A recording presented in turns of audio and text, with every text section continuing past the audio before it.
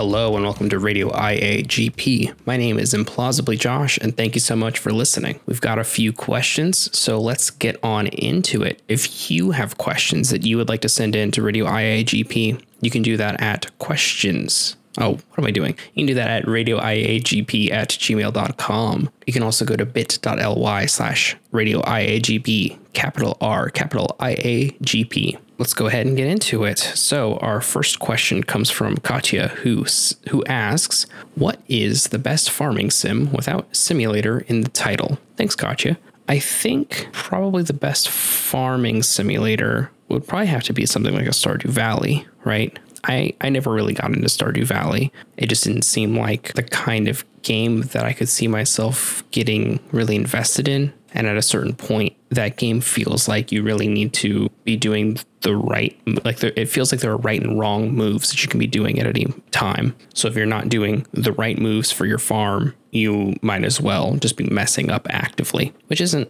necessarily fun for me. I'd much rather have a wide array of things I can do in that type of a simulator, that type of a game that gives me a lot of options in terms of what I like to farm, or in other types of simulators, like what I'd like to make, that it's not always, hey, you have to do this thing or else you are not playing optimal, isn't a gameplay mechanic that I like. However, I think it's probably one of the better ones of those that I didn't bounce off of immediately. I probably played for like 2 or 3 hours compared to like maybe half an hour for other farming simulators and simulators of that kind. It also helps that Stardew Valley has a much better presentation of that stuff and has more than just the farming. It has a cute story and has cute characters. So there's a lot to bring you back in if that's something you're into. But yeah, I'd say for my money, it's probably Farming Simulator. I think it's probably Stardew Valley is the best farming simulator without simulator in the title. Thank you. Moving on, we have Brian who asks, what Magic the Gathering decks are you rocking right now? Thank you, Brian.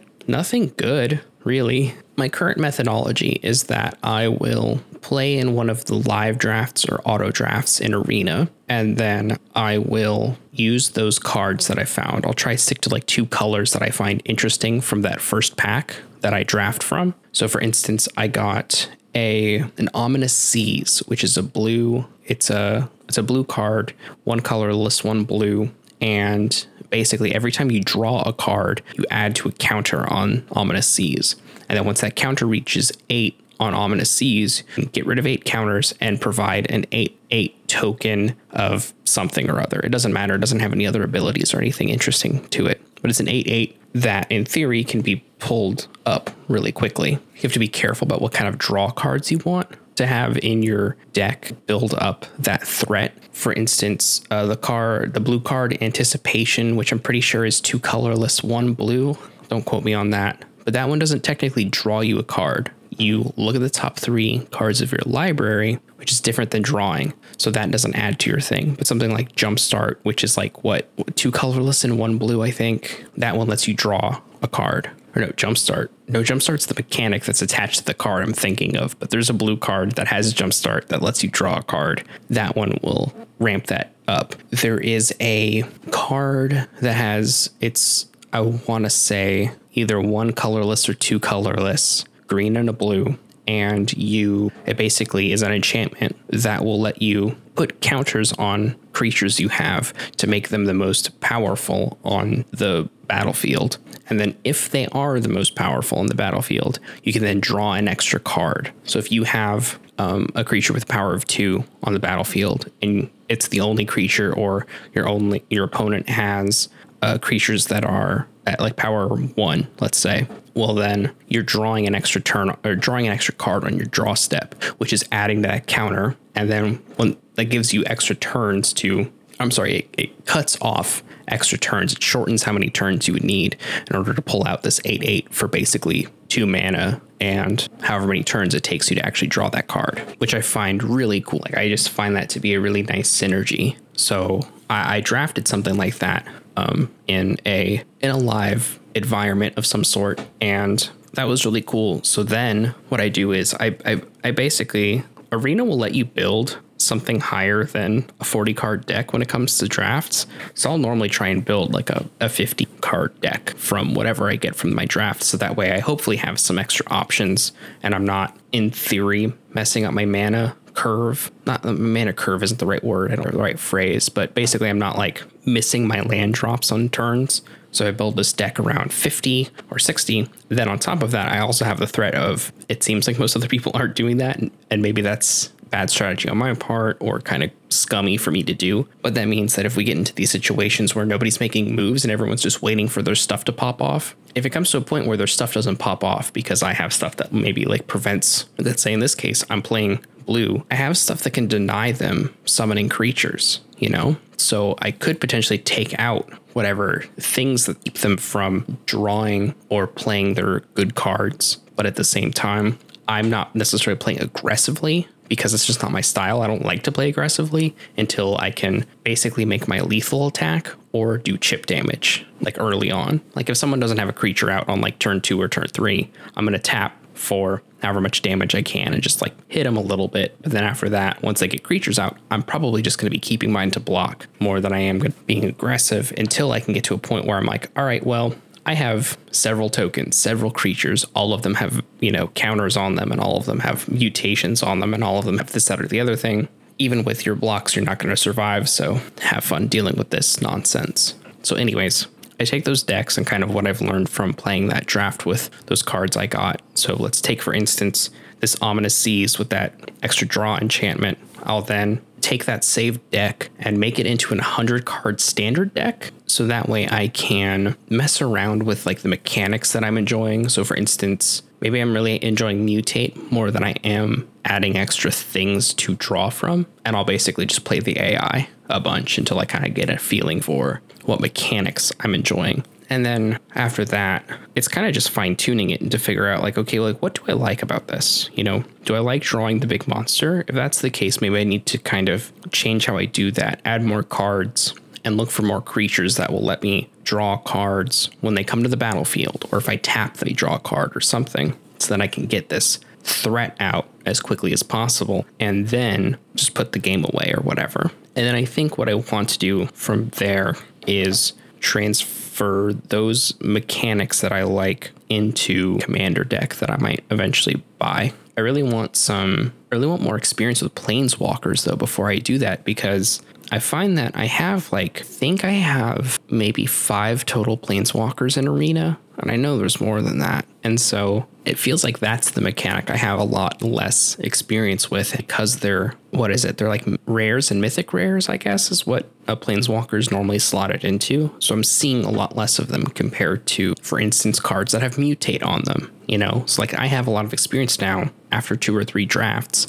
I know what I like about the mutate mechanic. I don't know what I like about planeswalkers and what they can do for me. I have one planeswalker, like a deck that's built around a planeswalker, and I can't even tell you what it does. What's the cool thing about it? It's what I have, so it's what I got. There was one that I think that I could make work where it's this black mana planeswalker that what it does is for +1, whatever that currency is that planeswalkers use, you can bring out 2/2 elemental whatever majigs, and when they either attack or block, they make the opponent you're attacking or blocking have to discard 2 cards per token. So while you can't have more than one, and I'm not necessarily sure of how many cards exist, like enchantments or something that will let me double or add on to or whatever the amount of tokens I'm producing or beef them up or whatever. I still think it's really fun, especially if you have something like that with maybe there's this blue card I have that I can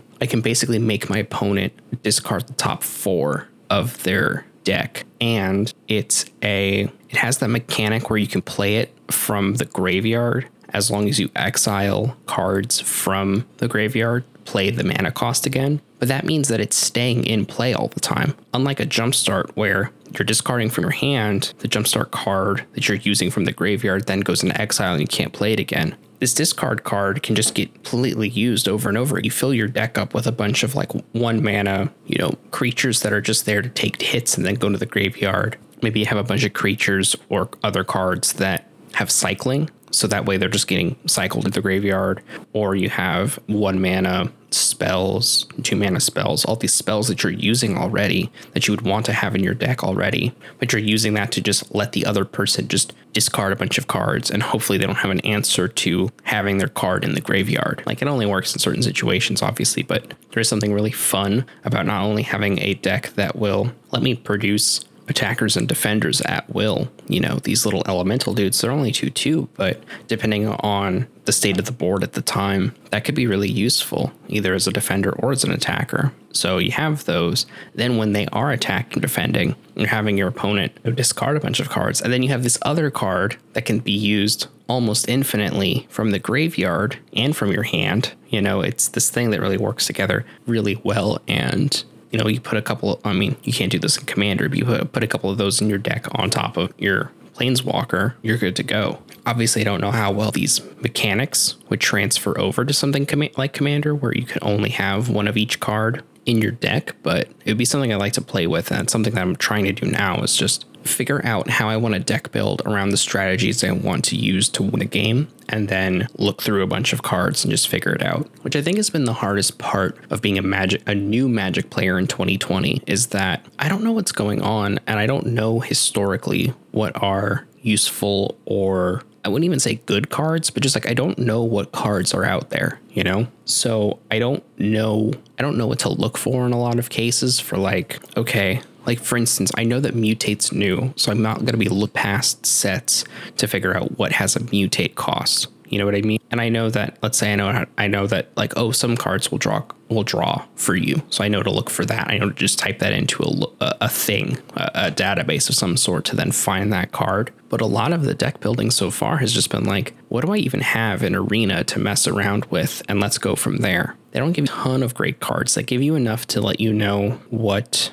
each mana type is all about. You know, you get really big monsters in green, along with, you know, elves and just beasts in general. In black, it's all about lifelink and death touch and stuff like that. In blue, it's a lot of like disruption. White is also kind of similar. Red is just hit as hard as you can, as fast as you can, as often as you can. You know, a bunch of shocks, a bunch of like just dealing direct damage through mana and not necessarily setting up a creature to then do damage. So they give you a good idea of what the strategies are for each of the mana types. But from then on, it's like, all right, we'll have fun. Draw some cards from a pack or do a draft or any of this stuff. But that's it afterwards. Like, I did a cube. They were doing like some historic cube that was basically every card that Arena has in its database. And that was really fun because there was a ton of cards that I hadn't seen before. But unlike Paper Magic, you can't just go and grab those cards now. You know, if you have wild cards, you can. But there's no good organic way for you to discover those sets like you can if you're interacting with that set as it's coming out or on a semi-regular basis, be it weekly,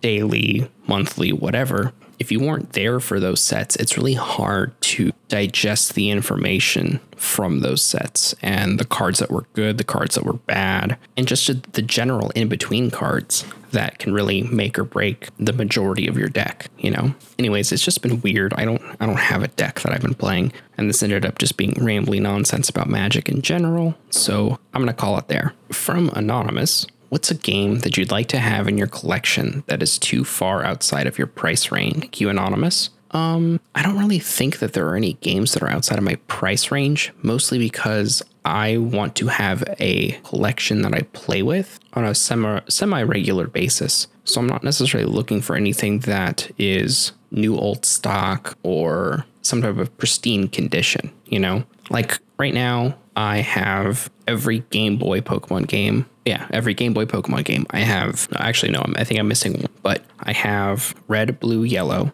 I have Gold, Silver, Crystal. I have Puzzle League. I have Pinball. I have Trading Card Game. I have Japanese versions of Red, Blue, Yellow. I have Japanese Green. I have Japanese Gold, Silver, Crystal. So the only thing I think I'm missing is Trading Card Game 2 for the Game Boy Color or Game Boy Regular. I don't remember, but that's like the only game I'm missing from that small collection. But if you know what to look for, a lot of that stuff was kind of easy for me to put together. So for instance, I thought it would be cool to have some of these Japanese games because I remember a big part of my childhood and interactions with Pokemon, early Pokemon, of being like, oh, it's different in Japan. You know, Pokemon is this different breed in Japan, and it's wild. They have a whole different game called Green in Japan that we didn't get and stuff like that. So I thought like, oh, it'd be cool to get the game that was the rumored game that never came here in my childhood. And obviously it was true, but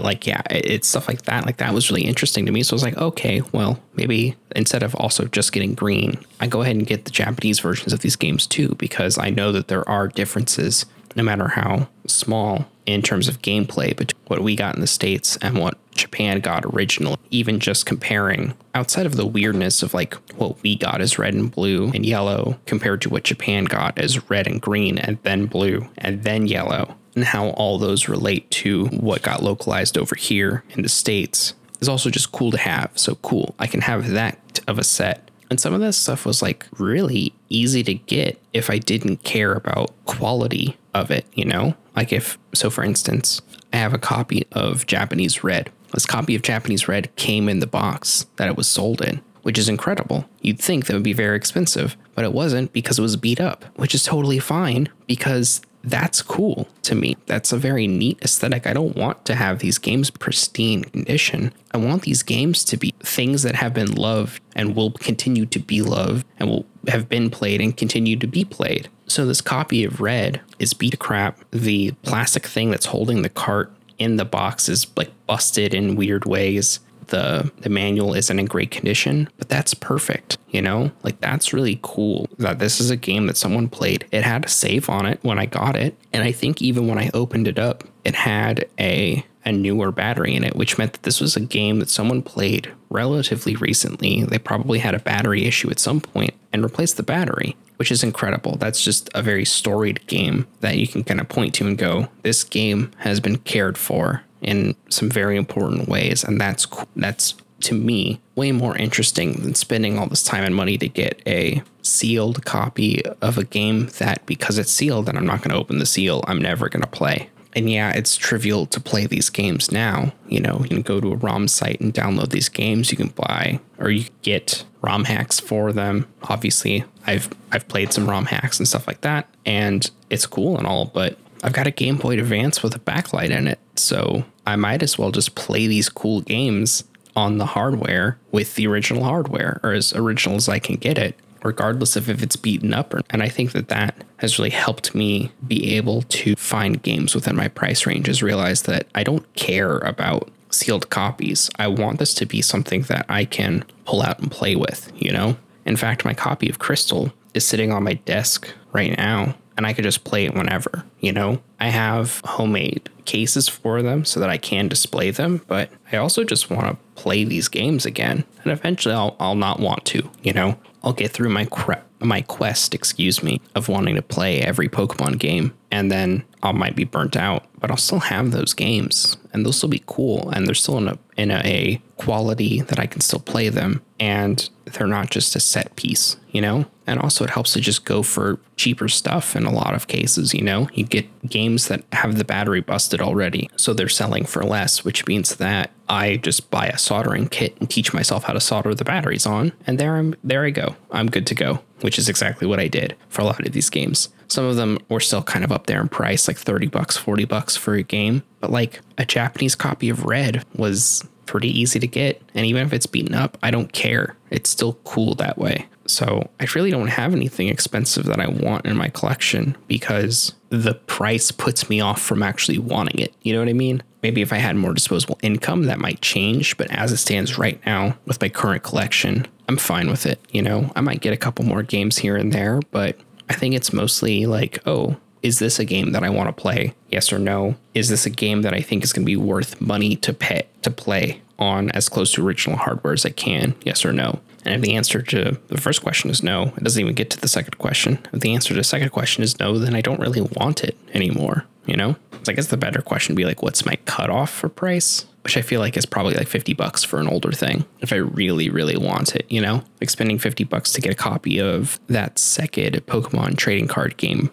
game for the Game Boy, then yeah, I mean, it makes sense. It didn't get produced over here. It didn't get brought over to the States. So of course it's going to have some extra price attached onto that. But that's kind of part of the experience. If it's anything over like $50-ish, then I'm just not even interested in it, because at that point, the price is detracting from the core reason I want these, which is that I want to play them. If a game is expensive, then I don't want to play it, because these games don't need to be that expensive, you know? It's like, why would I want to get Earthbound for the Super Nintendo when it's expensive, when I could just play it on my Switch? Or that's one on the Switch, right? Even if it wasn't, like, I could just get a ROM, play it that way. I don't need to spend however much money on it to then say that it's in my collection, because at that point I've probably already played it and it doesn't matter anymore. I don't know. As you can tell, I've got some collection opinions. So let's move right on to Brian again, who asks, what makes a good mobile game in the year of 2020? Mobile games have changed so drastically in the landscape. Are we stuck in the microtransaction gotcha girl game hell forever? Thanks, Brian. I think you can do gotcha games all right.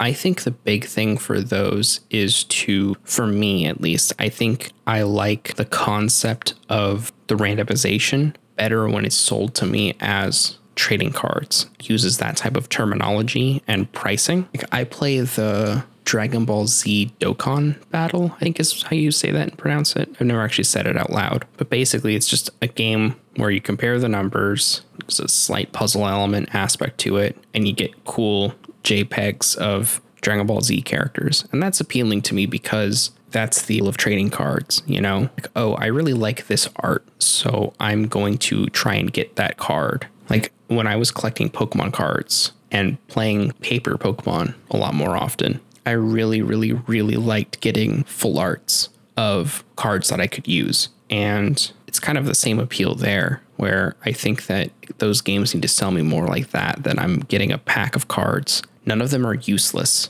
All of them have some form of use to them. It's just a matter of, does the art look good or not? The one I have. Not to say that the art should look bad on any of them, but I find those like gold full art cards and cool looking, or even the rainbow looking ones, or the full arts for some of those mega evolutions. Like, those just look cool, and that's a thing that I'd like to have. And if I don't get the full art, I can still use a different type of art and still have the same gameplay experience. And I think that's where a lot of these games lose me, is that I want 5-star whatever they're offering, because the 5-star whatever they're offering you is going to be the best version of that. It's going to have the ones with the most numbers on it, you know? Whereas in Pokemon, yeah, there are cards that are rare, but you could still have good cards at lower price points. You know what I mean? And I think that's just it, is that I think that there's a lot of like garbage for garbage sake. So for instance, in the Dragon Ball Z game I play, you do summons, which gives you like however many characters. I think it's one character per summon, which is already a bad exchange rate, which sucks. It should be like a pack of cards. I should do a summon, and a summon gives me a handful, especially when most of those characters that you're getting are garbage. They're just there to pump up the other cards or the other characters that you like. And the way that the mechanics of feeding those characters you don't want into characters you do want works is that it's better to get doubles, but you're never getting enough currency. You're never getting enough characters to make that all work. At least if you're me, I'm someone who doesn't like to spend a lot of money in those types of games, because I can see, like, I can compare this to a trading card game where compare pulling the lever to get a summon as like opening up a pack of cards, but the value is worse on pulling the lever to get a summon, because even then I don't have a thing that I can touch. And on top of that, you're only getting one thing. It'd be like if booster packs only had one card, and it's basically going to a Dollar General and getting the $5 card packs, which truly just have garbage in them. They almost never have anything good, because that's just the way that their rates, like the rate of, it's not rate. What am I thinking? The probability of you getting a good card in a $5 Dollar Tree Pokemon pack is worse than just paying the $3 to get a full set of cards, or a full set of booster cards. And it feels like this is even worse than that, where I'm like, okay, well, I have to buy X amount of currency, and that will get me to the first tier good pulls, because if you pull more than one at once, then your odds on the whole are better, and they will boost them on top of that. On top of that, there are all these garbage ones put in there on purpose that it just never feels like the exchange is good. So I end up really not playing those games all that often. But if there was one that was more like a card game where they're going to give you a lot of chaff that you don't want, but every time you're pulling that lever, you're pushing that button, you're doing whatever, you're getting a lot of things as opposed to one thing, that would be it. That would be the game I play all the time. And it doesn't even make sense like why they would limit it, because it's not like it's a paper product. It is all digital. It's just PNG files on an iPhone, you know? So it's really weird that they can't just sell you a pack of 10. Even games like WWE Supercard do that exchange rate better of like, oh, one pack is going to get you like, I don't know. I haven't played in a while. I just opened the app up like for the first time in maybe a year or two, like last night. And not only did I get a ton of cards that were way better than the ones I used to have, you're getting card packs. You're getting more than one summon that would be in a gacha game for your one pull. And it's just a better exchange rate all around. You know, I'm more willing to spend money with WWE Supercard on a property I don't really care that much about anymore than this Dragon Ball Z thing, where they have me hook, line, and sinker. I love Dragon Ball Z. I will spend money on Dragon Ball Z, but I don't want to because I know the value proposition is really bad. Anyways, I feel like most of these things can be learned from their physical counterparts. Almost every digital gacha game can learn a thing or two from like Magic the Gathering or the Pokemon trading card game or any trading card game. Hell, they could probably learn from sports trading cards. You know, there's so many different variations and weird card variants, not just in like a trading card game sense of like this card is mechanically the same, but it looks different and it has a full art compared to a border or whatever. Like, sports cards will sometimes have like jerseys, patches like built into the card and stuff like that, or the signatures of the player that's on the card, or it'll be about historic events within the sport. And there are so many other things that if you think of a gacha game as just a press a button, get a pretty PNG, I feel like even then they're lacking compared to something like WWE trading cards that might have, you know, a really cool picture of The Rock and Steve Austin at one of the WrestleManias or whatever, you know, because I feel like that can be done in a thing like this Dragon Ball Z game. You know, you have a really cool art of Frieza and Goku standing off on Namek or something. And like, that's cool. That's a cool thing to have, and have it have some mechanical implications for your game. But it just adds another layer of things to collect. You add that with the idea that every time you're getting these packs, you're getting these summons, you're always going to get an assured like rare or higher slot, and then a bunch of other commons and uncommons. I think you've got a recipe for success in terms of how much money you're getting, because then you have the people who just want to do their login bonuses and be done with it. They're still able to have fun and get packs and stuff. But then the people who you want to shell out like $100 in terms of in-game currency so that they can buy the equivalent of a booster box for your game, that still works, you know? And I think that's really what's missing from at least monetized mobile games. I think the other good space for mobile games is you build a game that has some type of mechanic that can be picked up and put down pretty easily. And then you have the user pay $2 and it gets rid of all the ads, even the ones that like double or triple whatever you're doing. If it's an idle game, some idle games on phones will be like, hey, watch this ad and we'll double your stuff for however long. When you pay to get rid of those ads, it also means that stuff is just free. So then you're just playing more often. And then once you bought one thing for like $2, well then, hey, here's another permanent grade also for about 2 months or $2. And so I think that that's like the better monetization structure, is either you do it like trading cards where you're getting a lot of stuff for the money you're putting in, or the money you're putting in is something to make it so that you play it for longer. Oh, well, you pay $2 once and now all the ads are gone. I think that those are the way you make and monetize games in 2020. And finally, from Claire, I know that you're really into Superman. If you were to bring Superman to weekly television like The Flash or Supergirl, how would you do it? Thank you so much, Claire. I think that what you do for a modern Superman that is going to be on weekly television is that you do some monster of the week of some sort, but I think that each monster fleshes out your universe in some way. And I think that you have Superman be your anchor for the rest of your universe. I feel like if you've got Superman, you most likely have access to Batman from a rights perspective and other characters like the Flash and Wonder Woman and all these. And I think that you establish up front that while there are some core things about Superman that you want to take into this TV show, that he's from Krypton and that he has super strength and can fly and is weak to kryptonite, you do some other things that maybe aren't done in the other properties that Superman is dealt with, whatever. You make Superman a visible minority. He doesn't just look like a square jaw white dude that looks pretty, that looks conventionally attractive, white dude. Do something different. Make him brown. My personal dream look for Superman is a kind of wavy haired mullet that he had in like the 80s or 90s, but he looks like those like strongest man in the world competition dudes. Like he just looks big, because he grew up on a farm, like even if his body doesn't work the same way as human bodies do, I think he should look farm strong to really show that that's his roots as a character and as a person in this world. And then I think if you start with Superman as a pillar for these communities or this universe of superheroes and DC people, I think you have Superman be the catalyst for them coming out as superheroes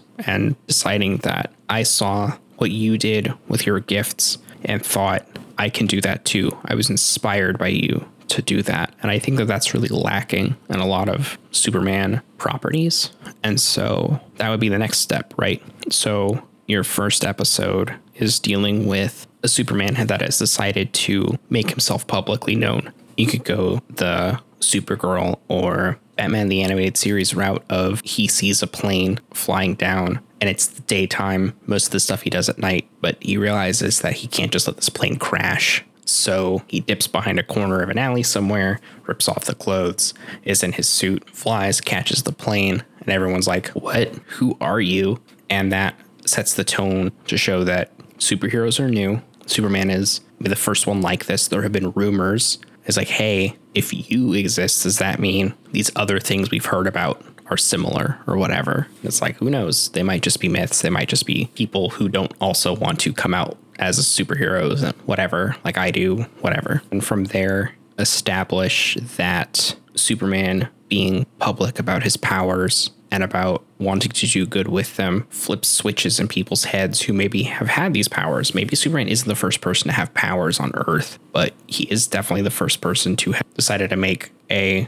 public showing of them without hiding his face or anything. You can even explain that, like, well, why don't you wear a mask? It's like, well, I look like y'all anyways. So I figured this might be a better way to show that, like, I'm not someone to be afraid of. I'm not here to take over. When I take off the suit, I'm just a guy, These powers are useful in very specific circumstances, but in my day-to-day, doesn't make me different than anybody else, whatever. But then I think you have him react to the way he has inspired other people. Maybe it's not a season 1 thing, but you introduce a Batman, and I don't think they even need to be adversarial at all. You could have it be something where, like, a Batman of this universe realizes that in the world he lives in, money is in a lot of ways power. And so he wants to use that power for good. And while he does what he can within the system, sometimes the system doesn't like to be fought from within, even if you're playing the game correctly. You know what I mean? So like be something where instead of it being this adversarial thing of, like, I don't know, a lot of Batman media, Batman and Superman have them like come to blows when they first interact, but I don't think that's necessary. I think we've all seen that way one too many times. You even have Superman's heroics accidentally bring about the birth of other characters. Historically, the Flash has gotten his powers from a bolt of lightning that then mixed with, like, I don't know, chemical compounds or whatever. And those mixed, it gave him super speed, the speed force, whatever. But maybe you have it so that, like, the Flash gets his powers from some mishap with Superman. Not saying that whoever the Flash ends up being in this universe is a bad guy or something, but maybe he's like a lab tech somewhere. And as Superman's trying to save the day at the lab, this Flash gets caught in the crossfire and gets his powers that way. And so you can have Superman basically like, hey, I was born with these, so I know what it's like to have your life be like different, whatever. Have him help like discover their powers and figure out what they want to do with them. But I think you just establish that this dude, while he isn't perfect, he does the best what he can at any given opportunity with the tools at his disposal. And because of that, he's inspired a lot of other people in this world to also use their powers for good.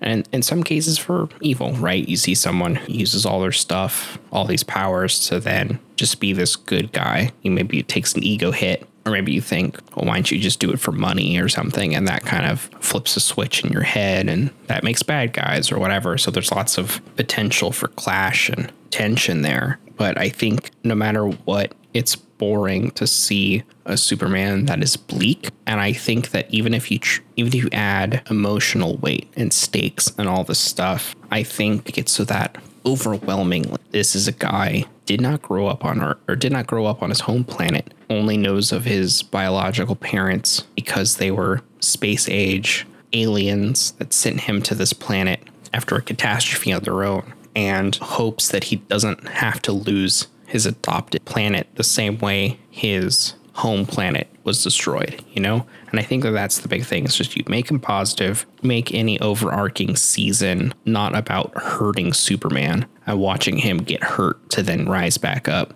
but to show that you can persevere and you don't have to shoulder that burden alone. I think one of the best things that some of these CW shows do is they add a support system in a way that makes a lot of sense. Like, it would generally be pretty boring to watch the Flash just do his thing all alone. And while I don't necessarily think you need to have a team Superman like you do with Supergirl, I think that you can have it so that he's willing to call for help, you know? Let's say the Flash is now a thing after that previous idea I threw out there, right? Just go like, hey, if he just comes to him and is like, hey, I need your help for this thing. Like, he's too fast for me. I don't get it. There's something about him that isn't right. I could just use an extra pair of hands. You know, you have a small support system of people. You don't have to have a whole team necessarily, but having the drama of like, oh, is Superman going to reveal he's Clark Kent to someone is kind of a boring drama to have. And so I think you have like a small support group. Maybe this version of Clark has a Lois Lane and she knows and she helps him out however she can. Or a Jimmy Olsen or something, a small crew of people. Even though Superman is wildly strong and has super speed, I think another aspect of Superman that goes over is that he has immense kindness, and that can feel like a superpower when things are really bleak. And I think that should show through in his interpersonal relationships and in the fact that he's not afraid to ask for help. He's not afraid to have people help him out. He's not upset to just go like, I can't do this. I need someone else, a fresh set of eyes, an extra chance, something. But the way that I'm going about this isn't working. So I just need someone else. You know, that's how you can introduce other characters. You introduce a Batman, introduce a Wonder Woman. What if some mythical creature starts to attack Metropolis and he's just like, I don't know what to do. And that's how you introduce a Wonder Woman. Her whole thing is just that, you know, on top of being, you know, an Amazon, she also has incredible knowledge of things that we think of as mythical. So maybe these magical, mythical creatures are having a hard time, or Superman's having a hard time with them because he's got a weakness to magic or whatever. But he calls on his friends to help get the job done, and everyone's better off for it. And I don't think there needs to be a bunch of adversarial relationships like that. I basically don't want like the Lena Luthor, Kara Danvers situation. I think you just steer clear of stuff like that, or even like the Smallville thing with Clark and Lex, where you know that a Luthor doesn't play nice with a kryptonite, so you're just waiting for that thing to blow up in everybody's face. And I think you do away with stuff like that. You don't introduce this thing that's like, this is going to intentionally blow up in your face. Have fun stressing about that until it happens. I think it's cheap drama that only works if you're familiar with the original work, but doesn't work if you're just watching it with no context for why they put all this dramatic music in and they put such a exaggeration in interactions and things like that. I just don't think you need that. Anyways, that's my pitch. CW, if you're listening, we know I can make this more formal, whatever. And I think that'll do it. I think I've talked for long enough. I will see y'all next time. Thanks again so much for listening. Remember, if you have any questions, please send them in to radioiagp@gmail.com, or you can send them to the website bit.ly/radioiagp. Radio IAGP, capital R, capital IAGP. You can follow me on Twitter if you want, at ImplausiblyJ. You could follow the Implausibly Average Twitter on Twitter, at ImplausiblyA. And that does it. I'm out of here. I talked for too long. I'm so sorry. This is going to be the longest episode ever. I'm so sorry. I'll see you all next time. Later.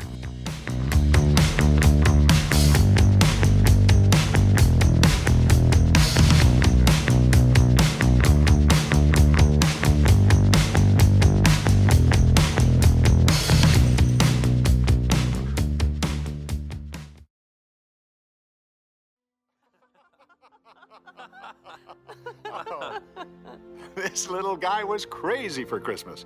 We used to wrap his presents in lead foil so he couldn't peek. You mean Santa wrapped them? Oh, of course, dear.